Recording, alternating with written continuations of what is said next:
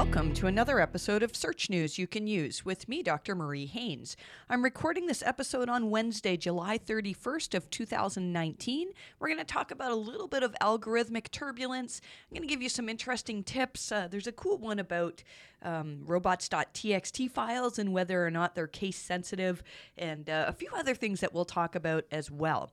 There has not been a crazy amount of news in SEO in the last week, which is probably a good thing.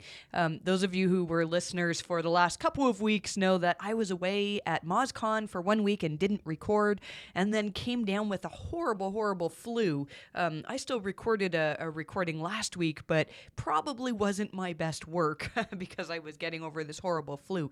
But I'm healthy now and pretty excited to be talking about what Google is doing these days. We had a bit of a challenging time analyzing the algorithm updates this week because it seems like there is just constantly stuff going on. We felt that July 22nd was a day where there were a number of sites in our database that had, most of them had a significant jump up, although some of them had a little bit of a decrease. But there aren't enough for us to really make a solid conclusion about this. At this point, I'm feeling like it's a lot of e-commerce sites that have been working on a lot of trust issues and also making your product pages even more valuable to users than everybody else who has similar product pages.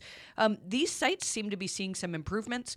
What I think we're going to do is, rather than every single week saying, well, we think that, this update affected these sites, is I'm going to wait till the end of July, and probably next week or the week after, we're going to give you a very thorough assessment of what we think Google is doing in terms of the algorithm. My gut instinct at this point is that they're still making changes related to how they assess trust, and our hope is to be able to show you, some examples of sites that worked on trust-related things and saw improvements as a result. So that's all we're going to say about algo updates for now. There's certainly a lot of turbulence going on. I saw some people on Twitter talking about potentially yesterday, July 30th, being another relatively big update, although I haven't really seen a lot of evidence of that in our sites that we monitor yet, so I'll keep you updated on that. Interesting question that comes up from time to time. What is a YMYL site, your money or your life? And so one of the things we put in newsletter this week was to discuss whether an online gaming site was YMYL. So if you think of these sites where you can go and play flash games, things like that, a lot of people would say, well, that's not your money or your life, because really it's not that important. But I think people are forgetting the element of trust. And so trust is very, very important. If you're going to an online gaming site, then you need to make sure that you're not going to download a virus when you go to that site. And a lot of these sites have really, really horrendous ad experience. They have things that just would not cause users to trust them. So we had a couple of sites come to us that were online gaming sites that have seen drops with recent updates. And so, I would really say if you're struggling to consider whether you are your money or your life site, really in most cases we believe that every site that helps people make decisions, that requires a level of trust to use the site, is probably considered YMYL. And this is really important because it means that in Google's algorithms, you are treated to a higher standard of quality. I still think there are some sites that potentially aren't YMYL, like if you had, say, a site to demonstrate your poetry, something like that, perhaps not YMYL. But most of you who have websites that you care about, they are YMYL. Let's talk a little bit about our entry into Wix's SEO contest. This has sparked up a little bit of controversy. Wix has this contest this year with just two entrants, ourselves and Liquid Interactive, who are running the Wix SEO Haters site, and we're running WixSEOlovers.com. If you want to check out our site, again, WixSEOlovers.com, what we're doing is my team are each delving into a different area of Wix. For example, we published a post on that site just this week about how to use canonical tags in Wix. And it can be a little bit tricky, but it can be done. So what we're finding so far is, it's not like Wix is the perfect platform for SEO, but I don't think it's quite as bad as some people are saying. And we'll see. We'll see. So, so far, the goal of this contest is supposed to be between us and the Wix SEO haters site. Whoever it's in December. Whoever's ranking highest for the term Wix SEO will win a significant amount of money. We'll hopefully it'll be us. We'll win $25,000, and even if we lose, we win $10,000 for our time in contributing to this. So what we're finding, and a lot of people are thinking like, hey, are you doing this just to win a bunch of money, or do you have something? Are you in cahoots with Wix? And really, we are learning so much from this. I've had some of my staff members that have not created websites create the website in Wix, and it actually worked out, fairly easily to create it. We're going to have a whole blog post on what our frustrations were. But I think for the most part, I think what we really need to see is whether our site that is created in Wix will actually rank. At this point, it's not ranking for much. We don't have any links to the site. We're going to be working on that soon. And it's only been a few days since it's been indexed. So hopefully we'll start to rank soon. And we're going to learn a lot about taking a site from brand new to potentially having it ranking really well. So stay tuned for information. I'm going to keep you updated on our progress with that as the weeks go by. This was a really cool tip that we put in newsletter by Luke Carthy, and I thought I would include it in podcast because it's something that I didn't know, although it seems pretty obvious. I have never checked this out. Have you ever been doing something on your phone and you want to look at the source code? So I'll know the example. This is the example where I think many of you wanted to look at something where you just got a new link and you want to check out whether it's a followed link or not, and you only have your phone. You can actually look at the source code on mobile by just going to Chrome and typing in the URL bar view-source : and then the page that you want to see. So you can just open up the URL and type in view-source : in front of the URL, and you'll actually see the source code on your phone. So, and you can Control F in that, well, not Control F, I guess you can use the 3 dots and search on that page to find out if your link that you got was no followed or not. Or, if you want to do more productive things with your time, you can look at the source code that way as well. So I thought that was kind of cool. There was a bit of discussion this week as to whether or not a robots.txt file is case sensitive. So somebody was asking Bing specifically, and Bing came back and said that they are case insensitive. So if you are, disallowing BingBot, and the same is true for Google, if you're disallowing Googlebot, whether you call Google all lowercase Google or capital G, Bing with a capital B or lowercase, it's the same thing. So I don't think everybody knew that. I'm not even sure if I knew that. I mean, I've seen it done both ways. So interesting to know that we don't need to worry about capitals in our robots.txt files. This was interesting, too, something that Cyrus Shepard tweeted out from the Merkle report on internet marketing had showed that Google organic search clicks overall this year compared to last year are down 8% overall, and mobile is down 4%. So what that means, the way I interpret it, is overall, Google is sending less traffic to site owners. And we know that that's true. I mean, a lot of the things that are happening on Google really seem to be designed to keep people on Google's homepage, and so people may not be clicking to your website. The reason why I included this in newsletter is that if you are an SEO trying to improve traffic, or really you should be working on it, making more money for your clients. But if you're looking at your traffic to your clients and you see that you're up only a small percentage, that's actually a really good thing, because overall traffic from Google is down between 4 to 8% for most sites. So if you're seeing improvements, kudos to you. You're doing good work. And, hopefully we're seeing more improvements than even 8%. So I thought that was really an interesting thing to talk about. Google has started sending out more notifications, new notifications this week if you are using no index in your robots.txt file. So let's talk about that. I think we covered that a little bit last week or maybe a previous week. Your robots.txt file is really not supposed to be the place where we put no index directives.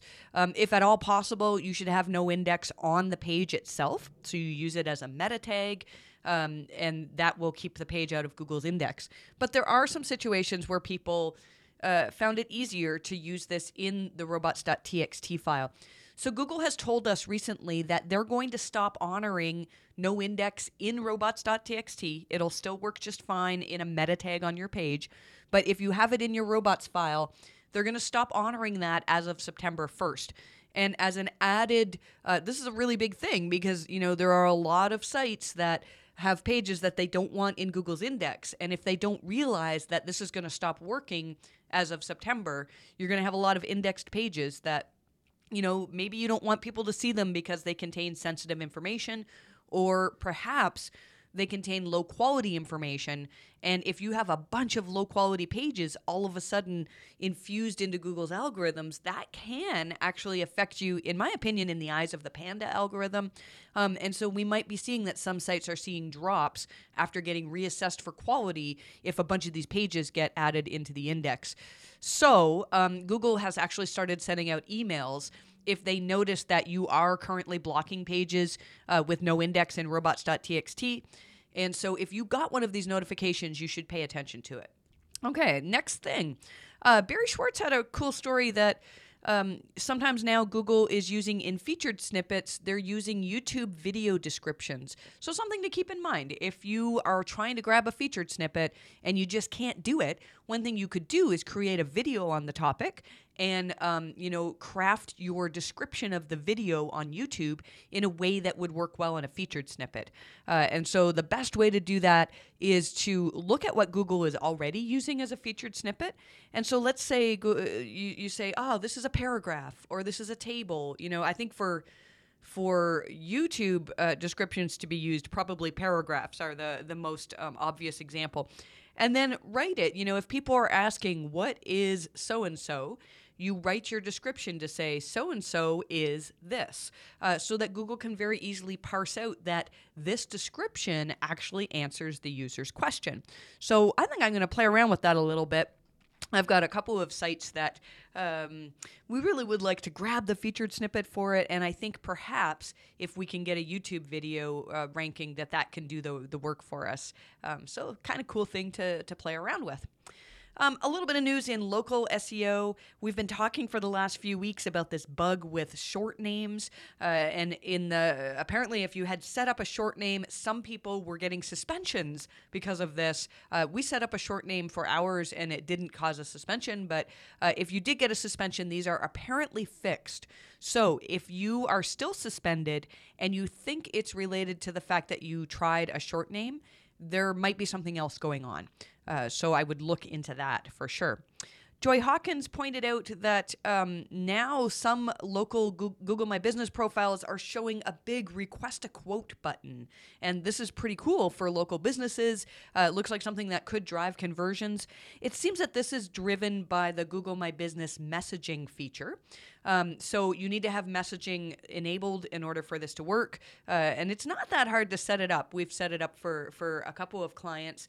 And so that can be a way to grab them more leads from the Google search results. So that's kind of exciting.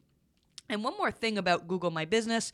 Apparently there's a bug that has made it hard to deselect attributes in Google My Business. So if you had, selected the wrong categories, basically, for or not even categories, just attributes for your Google My Business, that's resolved now, that you can now deselect those. I don't think that affects a lot of people, but if you've been struggling with that, then that explains why you were maybe having problems, and it should be fixed now. So that's actually all of the news that we have to cover. I'm going to cover one question that we have about disavowing links. And before we do that, I'm going to do just a little bit of a push here to talk about our services. If you are looking to have a site review done, we're back to having a couple of months waiting list now, but we still do have some bandwidth to take people on. If you have been looking to improve the quality of your site overall, we have a very, very thorough process where we take a good week to 2 weeks thoroughly combing over your site, your competitors' sites, and just giving you as many areas as we can think of to help you improve quality. So we have a couple of months waiting list for that. One thing that we don't have a waiting list for right now, but I think we will very soon, is for link audits. We're soon going to be publishing some really cool data to show that disavowing links actually can really help in 2019 and beyond. And so we're anticipating we're going to have a lot more requests for link audit work. And so at this point, we don't have much of a waiting list for that. But if you were thinking of having my team and I do a link audit for your site, now's the time to reach us. help@mariehaynes.com or mariehaynes.com/contact can get you in there. The other one final thing is if you're not sure whether you need a link audit, we actually can do what we call a link overview, where we give you our honest opinion on whether your link profile is potentially causing you harm. And a lot of these that we do, we write back and say, I think you're actually okay. You've been disavowing well, or there aren't any, additional links that we would want to add to a disavow. And then in some cases, we've had sites where we've actually recommended going through with a full disavow. So enough sales from me. Let's finish with an SEO question, and this is about disavowing. So this is a question that we had via the form. If you want to ask a question, you can go to mariehaynes.com/newsletter, and I believe this is episode 94 that we talked about. We're going to plan some big things for number 100. We'll get back to that maybe next week or so. We'll talk about that. And there's a section there where you can actually ask a question, and we will, if we can, answer it in podcast. So here's the question. Is it SEO friendly to be proactive in disavowing links? Example, if you notice a few competitors being spammed by the same links and seeing a drop in traffic right after, should you go ahead and disavow to protect yourself? This is a tough question to answer because there's an assumption here. So the assumption is that, a competitor had a bunch of negative SEO type links, a bunch of spammy links pointed at them, and then they saw a traffic drop. So should we be making sure that this is not happening to us? First of all, it's rare in my experience that happens. And I know there are people listening who have said, no, I had a negative SEO attack and then I suddenly lost rankings. In my opinion, Google is really, really good at ignoring the ultra spammy type of, if you get a bunch of pharma, porn, UGG, Michael Kors links pointing at you, those are probably not going to affect your rankings.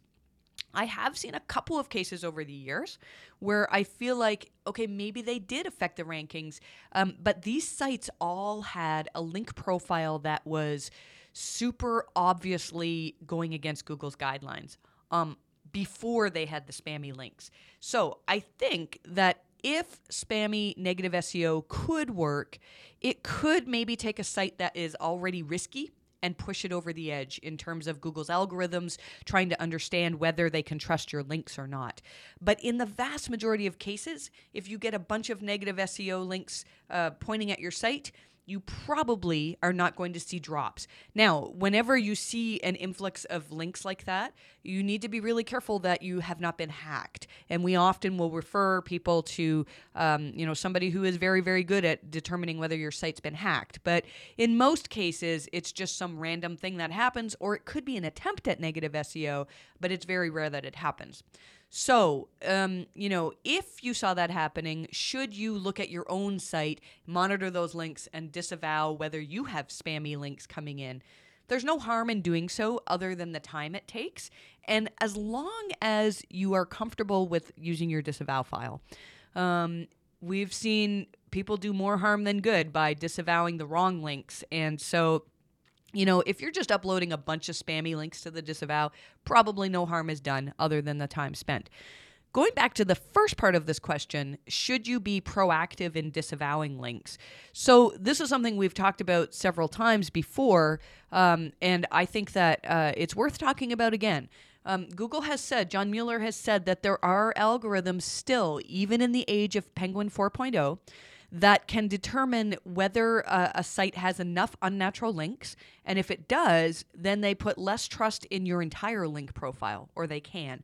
So for example, if you had, a site that's been going along, gathering links naturally, doing fairly well, and then all of a sudden you went on a rampant link building campaign, you might find that your rankings drop. And it's not that those new links have penalized you, but rather overall, Google has detected that something's going on here, and maybe we shouldn't trust links pointing to this site. So should you be proactive in disavowing? I would say the answer is yes, if you have a history of making links that go against Google's guidelines on link schemes. If you're not sure what that is, then one of the things I actually want to do, and we probably will soon, is create some tools to help you figure out whether you have links that go against Google's guidelines.